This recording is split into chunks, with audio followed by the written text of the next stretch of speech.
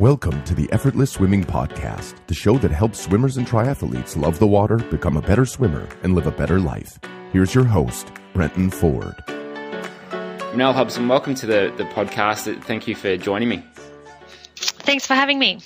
And so you're from the Academy of Sports Speed. It's something that you've run for a while now. Can you let the audience know what it is that you teach there? Because I think while you don't necessarily work with a lot of swimmers, I think there's going to be a lot of crossover with what you teach at the Academy of Sports Speed. Yeah, absolutely. So one of the big things that we need to do, and it doesn't matter what kind of athlete you are, is that we really look at developing the whole athlete. So we look at the skills that the coaches need the young athletes to be able to do, and then we look at their physical capabilities to be able to do that.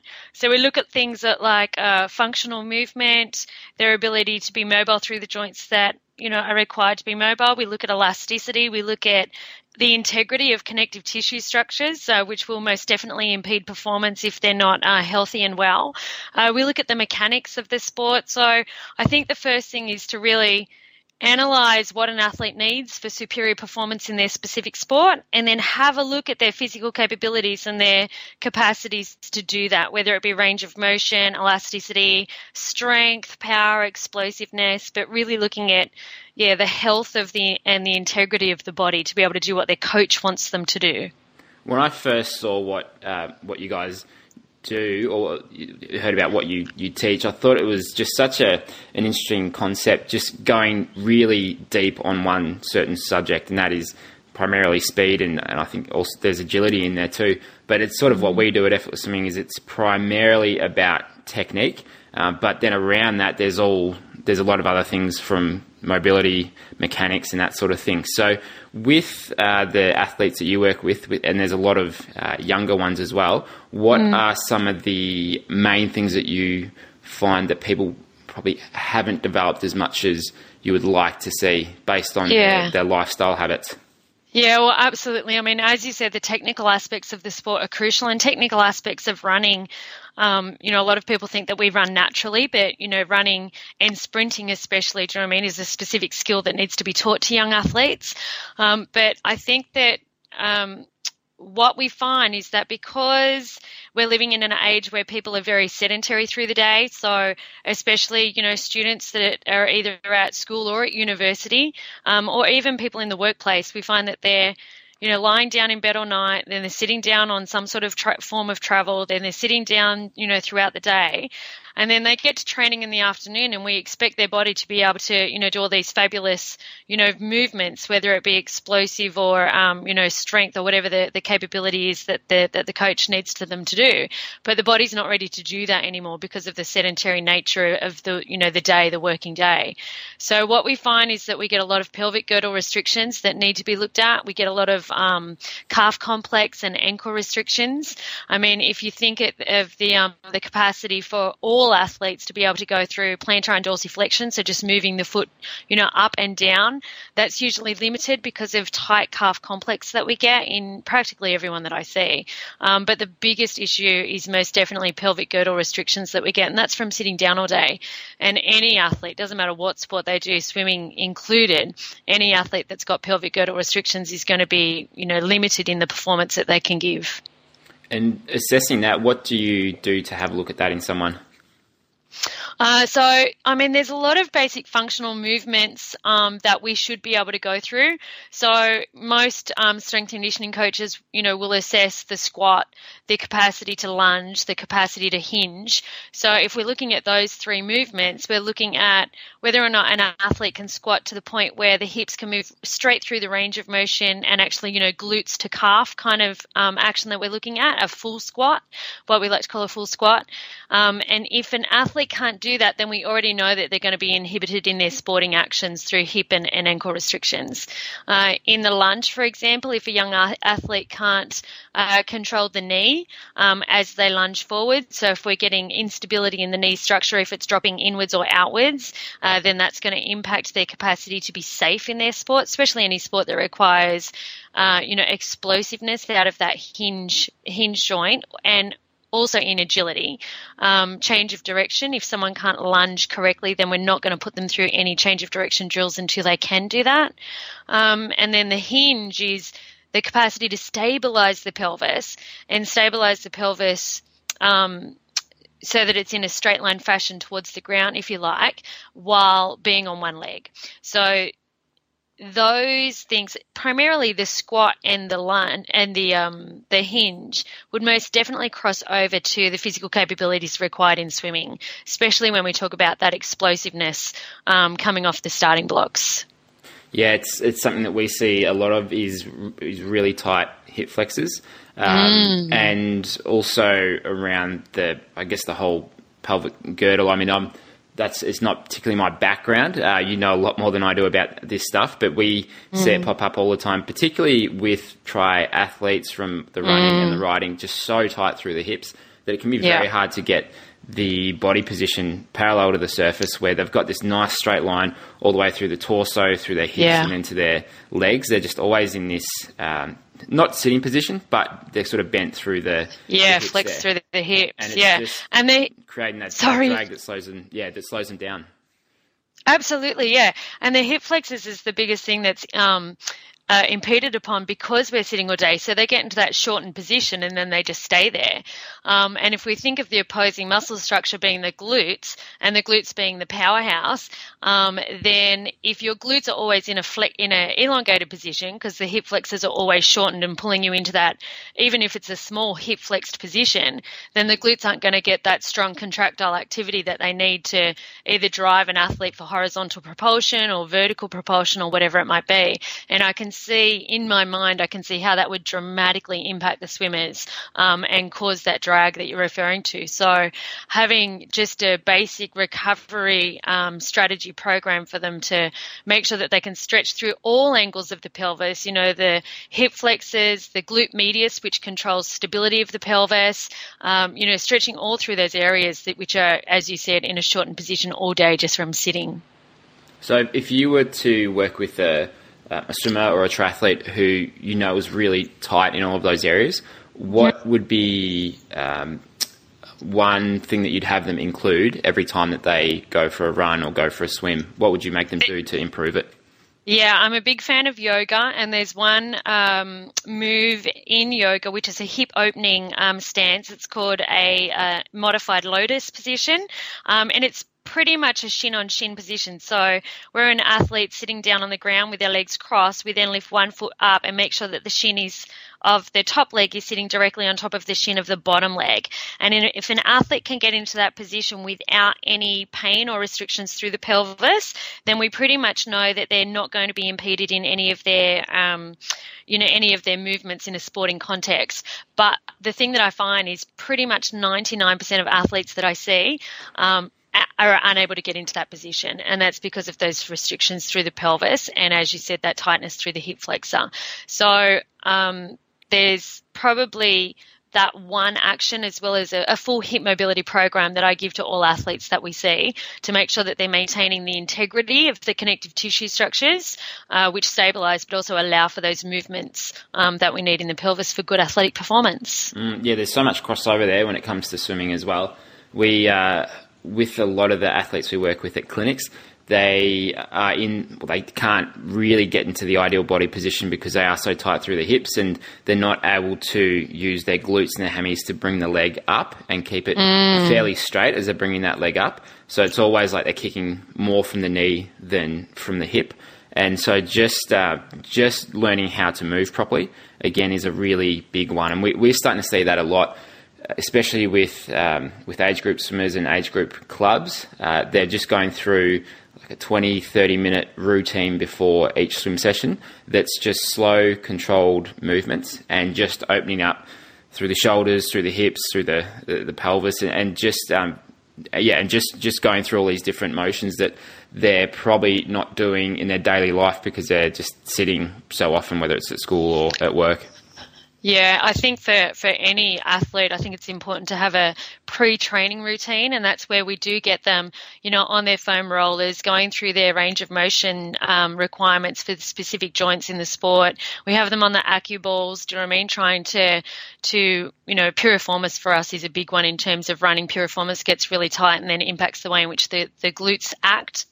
So if your athletes can get a pre-training routine happening, which really works on their own weaknesses and making sure that their weaknesses are prepared for the training and the conditioning that the coach is going to put them through, that will most definitely allow them to get a higher level of performance from the effort that they put into the training.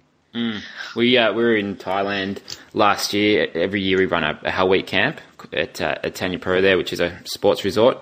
And the coach there, Miguel Lopez, he has a group of swimmers, and they often have national swimming teams come in with their athletes for a week or 2 weeks. And they had recently had the Dutch national team in, and I think it was the physio there, he had put together this 30-minute routine that all of the Dutch swimmers were doing beforehand. And it was just some very basic movements, but it was, they're doing that now, instead of bringing the arm across the chest and stretching that way rather than just a static stretching. That's what they're moving to now because it's shown to be a lot more effective, and it sounds like it's very similar to what you're doing.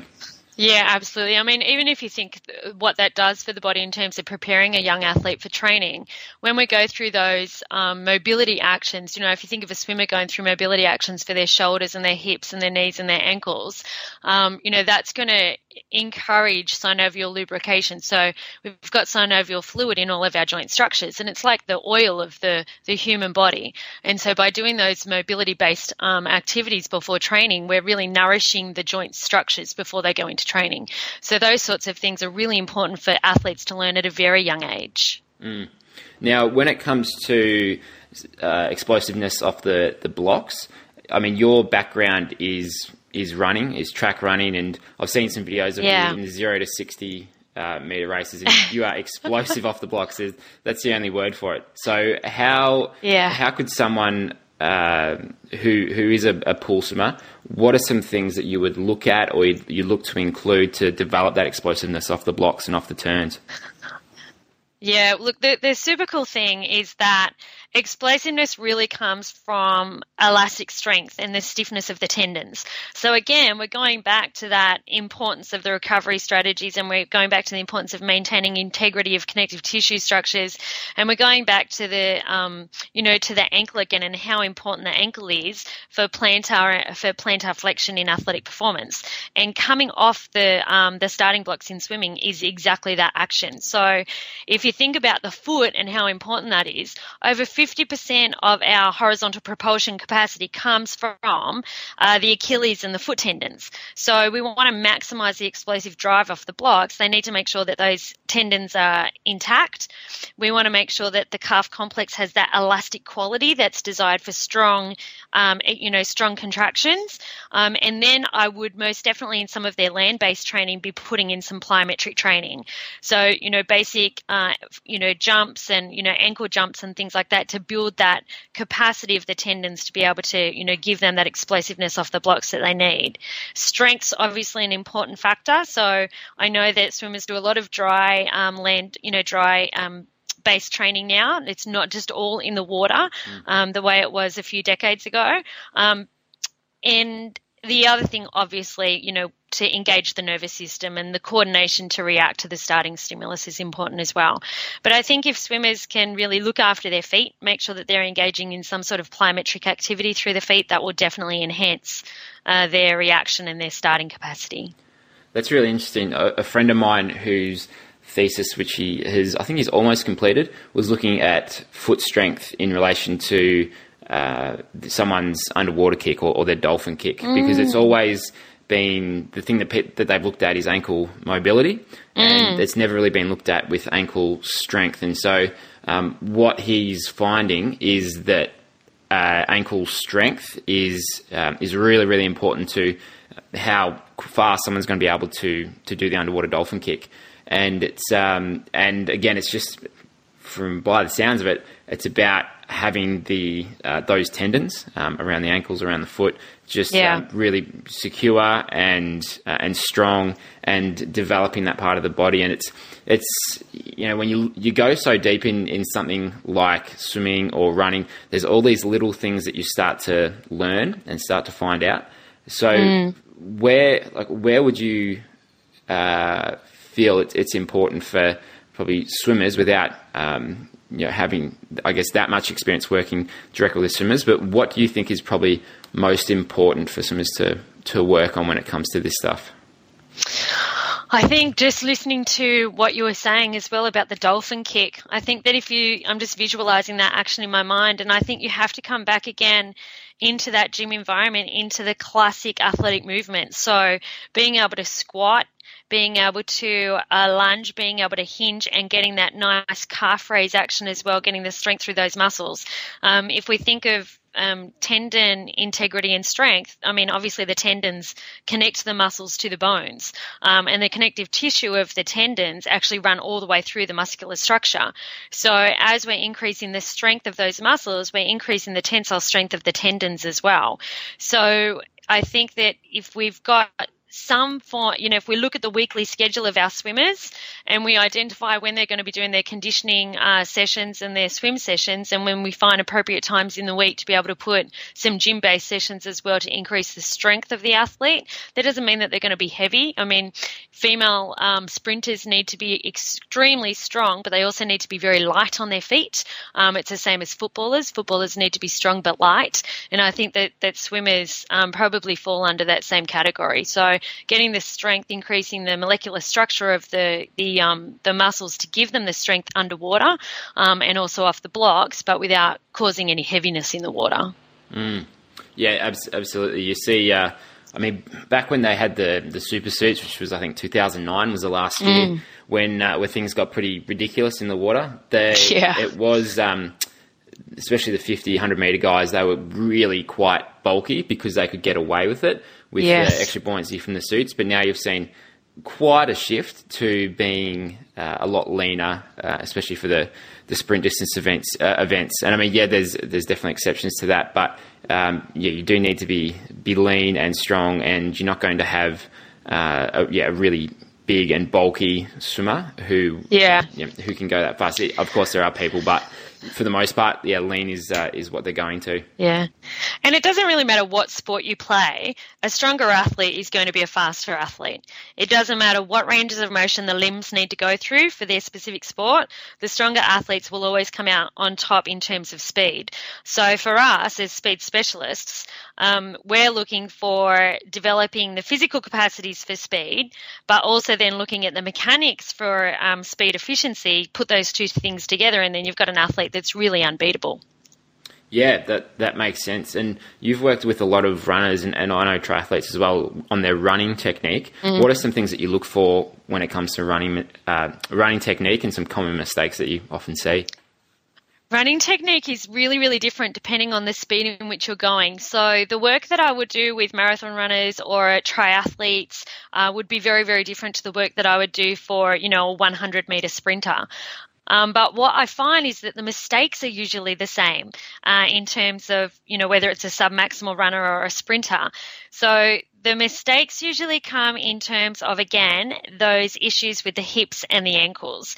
So what we find is that we'll get athletes that have too much torso rotation. We'll have athletes that have too much slack, which means that when they're running, if I use triathlete as an example, if a triathlete's running and they've got too much slack, it means that they're bouncing up and down on the spot rather than getting that horizontal or forward propulsion that we need for efficiency when we run.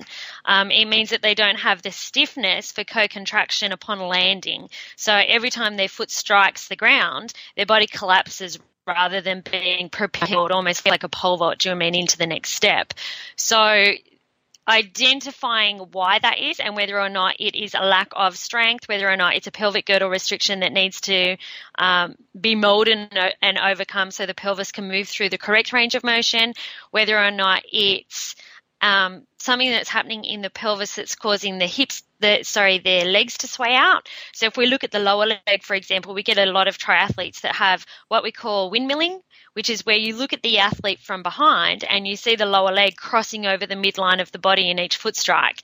Now, if you've got a triathlete that's doing that, then, they're losing 10, 15 centimeters off each stride. So if you put into account how many steps they're taking through the triathlon, that's a significant decrease in performance, just because we've got a restriction in the hip, which is causing, the lower leg to act inappropriately for running, and therefore shortening the stride out.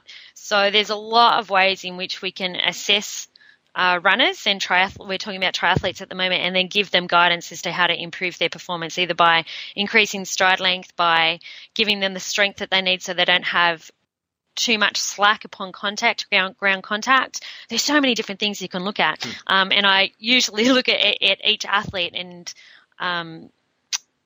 find that everyone has their little nuances that they need to work on to improve their performance. Rotational stability is a huge one too in athletes that work over a long distance. So if their hips are rotating too much through the action, they don't have that rotational stability, and sometimes that can come from the core as well and doing inappropriate core training. Yeah. And what sort of things would be inappropriate core training for runners? If you look at a lot of people, especially young athletes, they tend to look at torso flexion as being the most important,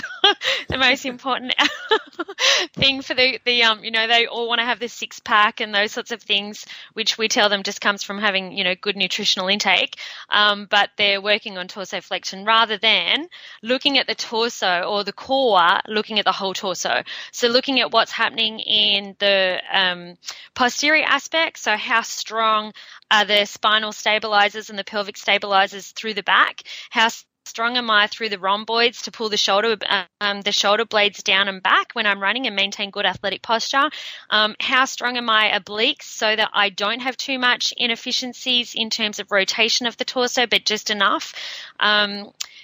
Getting away from, and even the hovers and planks, I think, are pretty much overdone. I mean, obviously we need torso stabilization training, and we get that through planks and hovers and things like that, but I think that we neglect the back of the torso. I think that we neglect those muscles that are important for athletic posture, that are important for rotational stability, and really just lock the athlete into place to allow the levers, the limbs, to do what they need to do. So don't worry too much about the vanity aspect of having a six-pack. It'll come with good diet and working the whole core. The whole torso. The most visible part. Thinking about neck to hip. So thinking about the shoulder girdle, the pelvic girdle, and everything in between. Because all of those muscles will, as we increase those strength as well, they act as shock absorbers, they act as transfers from force from the upper body to the lower body. So even again, if we think of submaximal running in a triathlon, or even if we think about that triathlete having to sprint to the finish to take the place that they want, then we're looking at strength again, and the capacity for the arm drive to add to the force that's going through the feet into the ground is going to be related to the strength of the torso and its ability to transfer force from the upper body to the lower body. And that's the same as in swimming as well in the water. I mean, one of the really interesting things to think about for triathletes is that all of the strength and all of the gym work that they do, the only way that gets into the ground is through the feet. So if we don't have correct foot strike, then we're not actually going to get the force into the ground that we want to drive us, in forward propulsion or horizontal propulsion. So again, that comes back to foot strike. It comes back to how we efficiently use our strength and get that strength into the ground. There's so many things. It's like cracking a puzzle, and I've worked with hundreds and hundreds of swimmers. It could be close to 1,000 where I've done video analysis, and we look at it in slow motion from all these different angles. And it only, at least for me, it only came with experience and working with so many different types of swimmers that you really get to understand the nuances of technique and looking for these little things that can be hard to pick up with the naked eye, or can be hard to pick up without the experience of working with so many different types of athletes.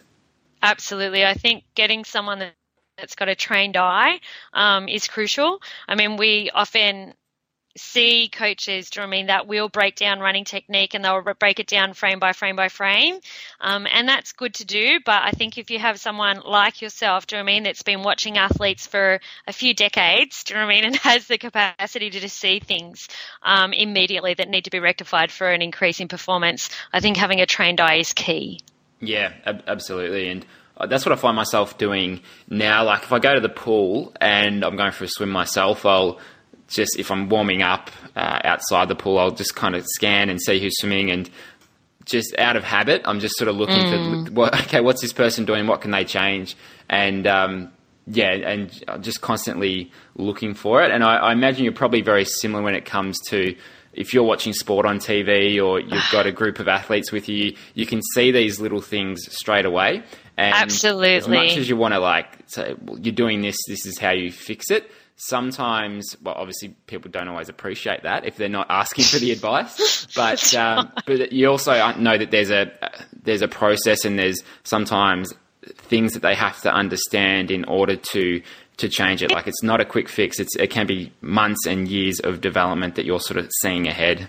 Absolutely, absolutely. And it's so funny that you mentioned that. I can't watch sport at all anymore for pleasure because I just start analysing all the athletes. It drives my husband insane.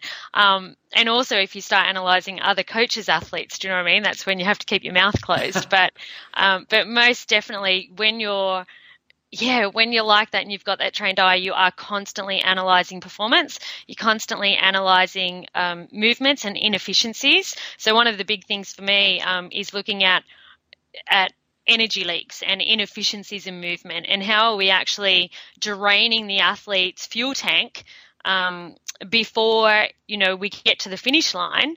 And how can we change that? And it's usually because of mobilities or lack of strength in specific joint structures and all those things that we've previously discussed. But having the eye to pick that up almost immediately be able to provide the athlete with that information is really important. I mean, this morning I was doing an analysis for someone who wants to get into the army. And so, they have to do, I think it's like a 3.2K run with all of their, pack and the weight of all of their pack on their back. So, being able to provide those people and, any athlete with advice that's going to improve their performance, I mean, that's where, the joy comes for us as coaches.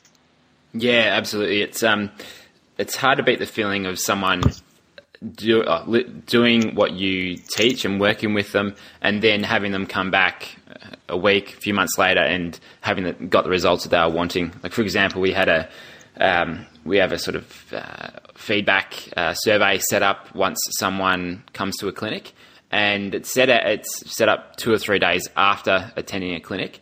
And we had a lady last week who was in a clinic in Brisbane, and already she'd taken 32 seconds off her 400 freestyle time. And so with some people there are some really easy things to change.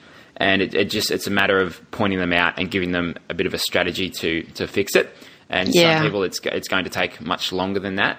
But even just getting those sorts of results is a really good feeling. And I think as a coach, you're sort of really wanting to get that feedback, because it gives you that kick. You go, okay, I sort of know what I'm talking about. This stuff works, and all right, let's see who else I can help. Yeah, that's so brilliant. I've got to tell you, I was just thinking while you were saying that about how where the biggest bang for your buck usually is, like in those submaximal distance-based runners and for triathletes. And one of the pieces of feedback that I always get actually is that if you see triathletes and they're landing with their toe in front of their hip, so they come down and their ankle's a little bit lax, and then what happens is that they find that they're striking with their toe first, then coming down onto their heel, and they're actually landing in front of the hip, and that's causing a braking force on every single step that athlete takes.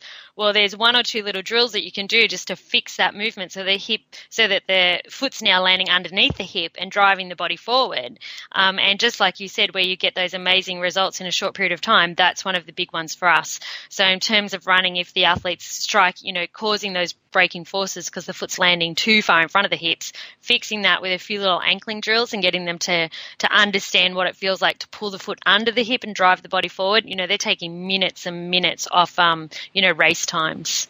Wow. To me, it sounds like the the thing that's probably similar in swimming for us is just teaching people how to get the catch and the pull right. So what their arms are doing in the water at the beginning of the pull. So for most people, for a lot of people that we work with, they're often not really getting the forearm and the hand to press back against the water that well, because they're not getting the elbow to sort of internally rotate, or the arm to internally rotate at the beginning of the catch. So we go through a couple of sculling drills, which a lot of people have done, but we sort of do them a little bit differently. And we just get them to make that elbow rotation in that drill, in that scull. And just that change alone for a lot of people can just get them to hold so much more water and be a lot more effective with their catch and pull. And if someone is just, hasn't got much of a catch, that's where that big improvement can come from. That's where 32 seconds in 400 meters can come from. So it sounds like that's probably the most similar thing to that running change. Yeah, and it all comes down to the physics. So, you're talking about basic physics and the movement of forces in the pool, and that's what we're talking about, on the track or on the road or whatever it might, or on the field or the court or whatever athlete it is that we're working with. It's how do we actually get the forces moving in the correct direction to drive the body of the athlete in the direction that we want with minimal effort. Yeah, exactly right. And one thing that people often say to us when they come to clinics is, like, they'll be told these phrases or these terms or things to do in swimming by coaches, and probably the most commonly used one is like high elbow. And so the coach might be saying higher elbow. But a lot of times the swimmer doesn't understand what they actually mean because they've never been taught. And so some swimmers will think, okay, I need a high elbow in my recovery as I bring my arm over the top. And some will think, okay, it's in the water. And they just don't have the background to know what they actually need to do to be able to change it. And it's hard to just sort of think about that term and then change it. You sort of need to go through a bit of a process to help someone, first of all, understand what that term actually means and why we want to do it, and then how you go about it. So all these sort of phrases get thrown about, and I'd be interested to see if there's a few of those in running as well that coaches high knees. High knees, yeah. Right. High knees, or even worse, run faster. So you're very helpful. It'd be like a swimming coach saying, swim faster. It's like, okay, can you teach me how? So most definitely we get that. High knees is the big one, and it's very similar to the high elbow that you were talking about. And I think that's where we really need to think of our roles as coaches, as educators, and that's what we should be doing for our athletes. We want to educate them as to the understanding of what we want them to do and why we want them to do it, and how doing what we want them to do will actually improve their performance. So not only are we educating them, but we're getting the buy-in from the athletes as well, to go through sometimes silly drills, do you know what I mean, that we want them to do, but that we know will improve their performance once they get that technique down pat, where it becomes a natural movement for them. So training the nervous system, to actually follow a specific pattern and line of movement that we know will be of benefit to them. But yeah, coaches as educators, I think that's the key, not coaches who bark orders. There's so much crossover there with swimming and running. I mean, when we run clinics, we only go through, I think it's 5 drills. And whenever you say the word drills, you'll get a quarter of people who will roll their eyes and go, oh, here we go again, some more drills, because they've just been hammered with them at training. And then you'll get some people who've never done them before, and then probably half the people have done them before, and they think they're great, but they don't quite understand the reason behind them. And so the reason we do them is because often the mistakes that we see in the video analysis, they'll come out in the drills. So for example, if someone as they're entering and extending forward in freestyle, if their fingertips are coming up to the surface and sort of putting the brakes on it, that's going to slow them down. And when we do some of the basic kicking drills on their front with the hands out in front of them, that flaw or that error will come into that drill, so the fingertips will come back up. So if we can get them to make that change within the drill and get the feel for the right thing to be doing, then it becomes a whole lot easier to change it in their swim stroke. Whereas if they try and just do that without going through the drill, it can be a lot harder to actually know what you want to achieve in the stroke. So that's why we do the drills, and it's a lot of times coaches just aren't explaining the why behind them. That's why you get swimmers who roll their eyes at the word drills. Yeah, and as you said there, like the drills are a perfect way to actually identify weaknesses in movements and in performances of athletes. I mean, we use the ankling drill for foot strike, so we want to look at how an athlete's striking the ground with their foot. We look at foot recovery drills. We look at full stride cycle drills as well. And then once we've looked at everything from the belly button down, then we'll start looking belly button up and have a look at what's happening through the torso and through the movements of the arms. And just being able to break that down, as you said, and break it down in specific drills, you can identify what needs to be corrected. And I think one of the really cool things that we can bring into athletic training as well, and you can do this in any sport, and swimming's key as well, is that once a coach has been able to identify where the weaknesses are in a specific athlete and they can give them the drills to rectify that, then allowing each athlete to have their own warm-up period rather than having a whole squad of people doing the same warm-up, the same mobility exercises and, getting them ready to then come into the conditioning phase for the coach. But if we can find a way to do individual warm-up and individual athletic prep work for each young athlete so that we can work on their weaknesses and make their weaknesses then a strength, and then pull them into the conditioning phase together as a squad, but allow them to work on those little things that they need to work on in their warm-up before they come together as a team. Yeah, that's so important. And I think, if everyone is doing exactly the same thing and there's no individual program, or there's nothing specific for that athlete to focus on, because they don't know what it is that they're doing, it can be very hard to relate a lot of the stuff that you're doing in a workout. And when we were running clinics probably 3 years ago, we had big groups of 24 swimmers, and now we cap it at 12 swimmers, 2 coaches, so everyone gets individual feedback, and they come away from the clinics knowing, okay, these are the 2 or 3 drills that I need to focus on, and this is what I need to be thinking about in my warm-up, and then when I go about my normal swim set and my session, I've got these couple of points in mind. Otherwise, if the coach is just giving very general technique advice at a session, it may not be relevant for that person. And I understand there's limitations when you are running a squad, that you've got a lot of swimmers or you've got a lot of runners, but the more specific and individual you can be, the much better the athlete's going to be with their progression. Yeah, absolutely. I mean, I like to work one-on-one, and with our other coaches, we're the same. We work probably 5 or less athletes so that we can give that specialised attention and specific feedback and have the eyes running over all the joint structures of the athletes through the specific drills. I think that what you gain from that is that you gain a faster response to training rather than being in a big squad. And whether you can do that just, in the warm-up, or if you can do that as, one specialized technical session that you do with a coach one-on-one through the weekly schedule of a young athlete, I think that that's really the key to getting increases in performance over a much shorter period of time. And Ranell, can you let the listeners know what sort of things that you offer at the Academy of Sport Speed? I know you've got quite a few different sort of services that you offer, but I'm sure there'd be quite a bit of relevancy, particularly for the triathletes listening. Yeah, well, for the triathletes, we do video assessments. So I have athletes from all over the world send me videos of their running, and we actually have on our website we have a video assessment guideline sheet. So any athlete that's interested in that can see what we need them to video and how we want them to video it, from a lateral perspective or from front on. And then what happens is that I'll sit down and I'll actually analyse those athletes they're running and provide recommendations and a full report for them on what they need to do moving forward to enhance their performance. So that's probably something that's key for your listeners, absolutely, that we provide.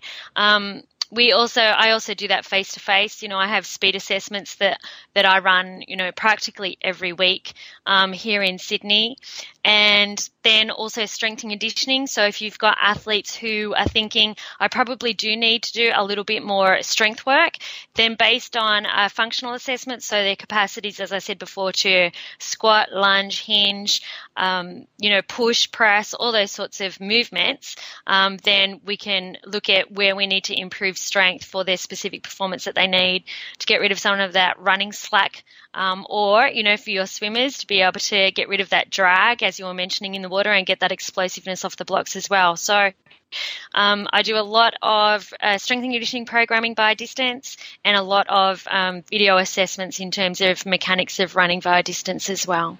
Awesome. And where's the best place to find all of that? If you go to our website, which is the academyofsportspeed.com, then you'll find links to absolutely everything. There's a whole lot of training videos on there, which athletes can access. There's a whole lot of mobility sheets and things like that they can access as well if they've identified that they do have, hip restrictions and they want to work on that. There's a lot of free information that they can get off the website. It also has links to our Facebook page and our Twitter accounts if they want to get in contact with us via social media. But definitely, and the other thing it has too is a contact us form. So, and that's on the homepage of the website as well. So if they have a specific need that they think we can help them with, most definitely use that contact us form. Awesome. Ranell, thanks for being on the podcast. I really enjoy talking with someone like yourself, and you know a lot more than I do when it comes to biomechanics and that sort of thing. But it's really good to see the crossover between the two sports there. And you obviously know your stuff, and you're based up in Sydney. And when I'm up there next, I'm hoping to catch up with yourself and your partner Kip, because I think we have a lot to talk about as we just saw. Yeah, that would be absolutely brilliant. Look, thank you for having me. It has been a real pleasure speaking to you, and I really hope your listeners get one or two little tidbits out of the information that we've been talking about to help them. I'm sure they will. Thanks for now. Thank you. Thanks for listening to the Effortless Swimming Podcast. If you'd like us to help you become a faster, more efficient swimmer, go to www.effortlessswimming.com.